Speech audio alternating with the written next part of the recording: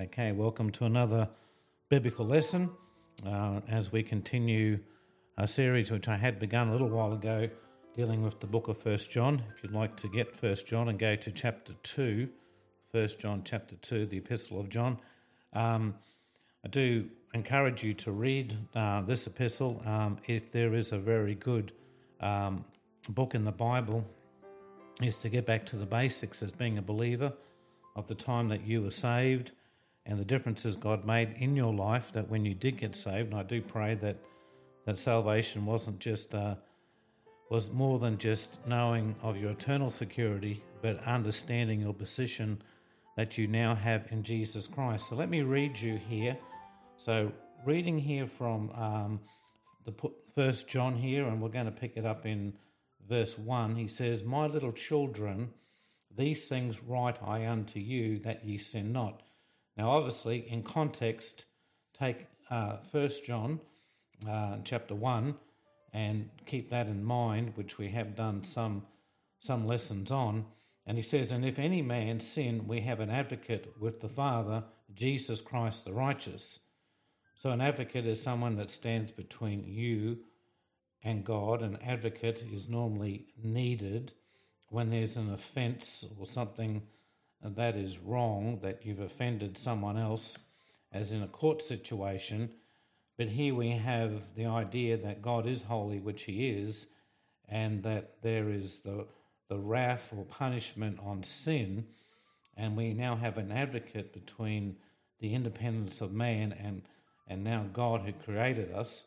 And he says this, and he is the propitiation of our sins, and not for ours only, but also for the sins of the whole world.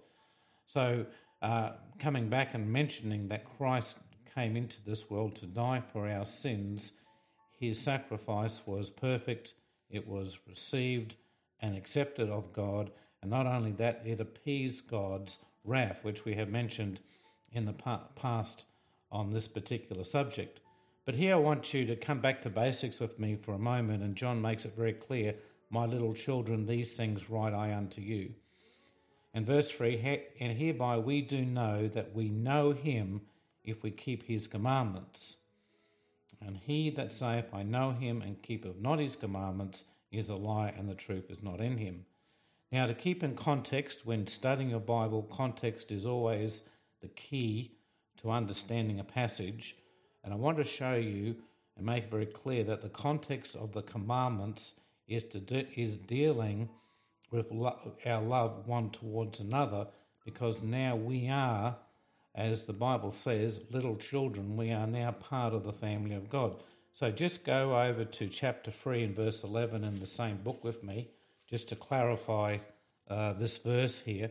So to clarify it, notice John says in verse 11 of chapter 3, "This is the message that ye heard from the beginning, that we should love one another." So keep that in mind as we continue now to read this. So in verse 4, "He that saith, I know him, and keepeth not his commandments, is a liar, and the truth is not in him." So keep that in mind as a believer, that you want and do pray that the truth does abide in you. "But whosoever keepeth his word, in him verily is the love of God perfected. Hereby know we that we are in him." You know, there's a wonderful thought for you as a believer. As you come to this subject, you are coming to the Bible, and the Bible is going to explain to you what the truth is. And so he that saith he abideth in him ought himself also to walk even as he walked. "Brethren, I write no new commandment unto you, but an old commandment which ye have heard from the beginning. The old commandment is the word which ye have heard from the beginning. Again, a new commandment I write unto you, which thing is true in him and in you, because the darkness is past, and the true light now shineth. He that saith he is in the light, and hateth his brother, is in darkness even until now. He that loveth his brother abideth in the light, and there is none occasion or stumbling in him. But he that hateth his brother is in darkness, and walketh in darkness, and knoweth not whither he goeth, because that darkness hath blinded his eyes." And I'll pick that up there, that passage up in the next lesson.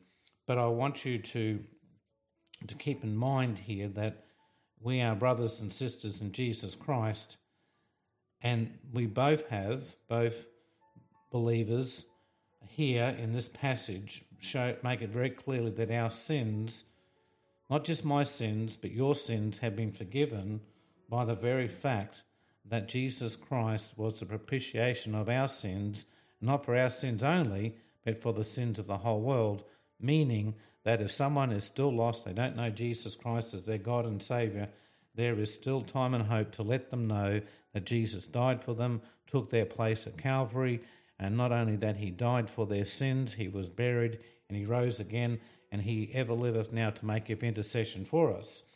So the idea then is that we are little children. We should act as little children. John says we are to walk even as he walked. Jesus walked in the light that God was his heavenly Father, amen. We need to walk in the light and the fact that we are positioned in Jesus Christ. When you got saved, your position is now in him. Have a look with me in Galatians chapter 5 verse 1. Galatians chapter 5 verse 1, it's a good devotional thought for you to read, because in Galatians chapter 5 and verse 1, the book of Galatians is about bondage. It's about being brought under the control of man's religion, in this case the circumcision of the Jews of the Old Testament. But have a look with me in Galatians 5 and verse 1, and I think it's a great verse for you to, say, put in your lunchbox. There are verses in the Bible that you need to keep. There's something like you could put in your lunchbox, meaning that you can take them out when you need to and revisit them to keep your mind and your heart in tune with the Lord Jesus Christ. Notice he says, "Stand fast therefore in the liberty wherewith Christ have made us free, and be not entangled again with the yoke of bondage. Behold, I say unto you, that if ye be circumcised, Christ shall profit you nothing." What is Paul talking about? We need to stand fast in the liberty that Christ have made us free. He made us free by being now not a child of the devil, but a child of God, amen. And literally, we've been redeemed, means purchased, to be bought back, and now we can walk together in love one towards another, claiming the very fact that Jesus Christ is our God and Saviour. So when you look at this, it is good to acknowledge that your position is in Jesus Christ, and we know that we know him if we keep his commandments. That's verse 3.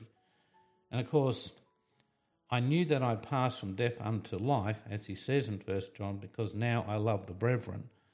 You know, there's something wonderful as being a believer, something wonderful being as a Christian, that you can love one another. And you should always be thankful for that and give the glory back to the Lord, that you now have a new nature, a nature now that doesn't have to be suspicious, doesn't have to be condemning, doesn't have to be bitter towards anyone else, but you now can love one another. And that really comes back to the very seed of 1 John chapter 2, where he says that he is now the propitiation of our sins, not for our sins only, but for the sins of the whole world. And when we do sin, we have an advocate, who's Jesus Christ. And if you do sin against your brother and sister, you can ask forgiveness from the Lord. You can ask forgiveness from them as well, because now we have the blood of Jesus Christ, as he says there in 1 John, where he says, "But if we walk in the light as he is in the light, we have fellowship one with another, and the blood of Jesus Christ, his Son, cleanseth us from all sin." So therefore, this makes it very possible then that we can walk in unison and love one towards another. In verse 8 of chapter 1, it says, "If we say that we have no sin, we deceive ourselves, and the truth is not in us." So maybe as you listen to this little thought, I encourage you to read the first chapter and the second chapter of John, and maybe have that devotional time before the Lord, and consider the very fact that we are to keep his commandments, and by keeping those commandments we have love one towards another.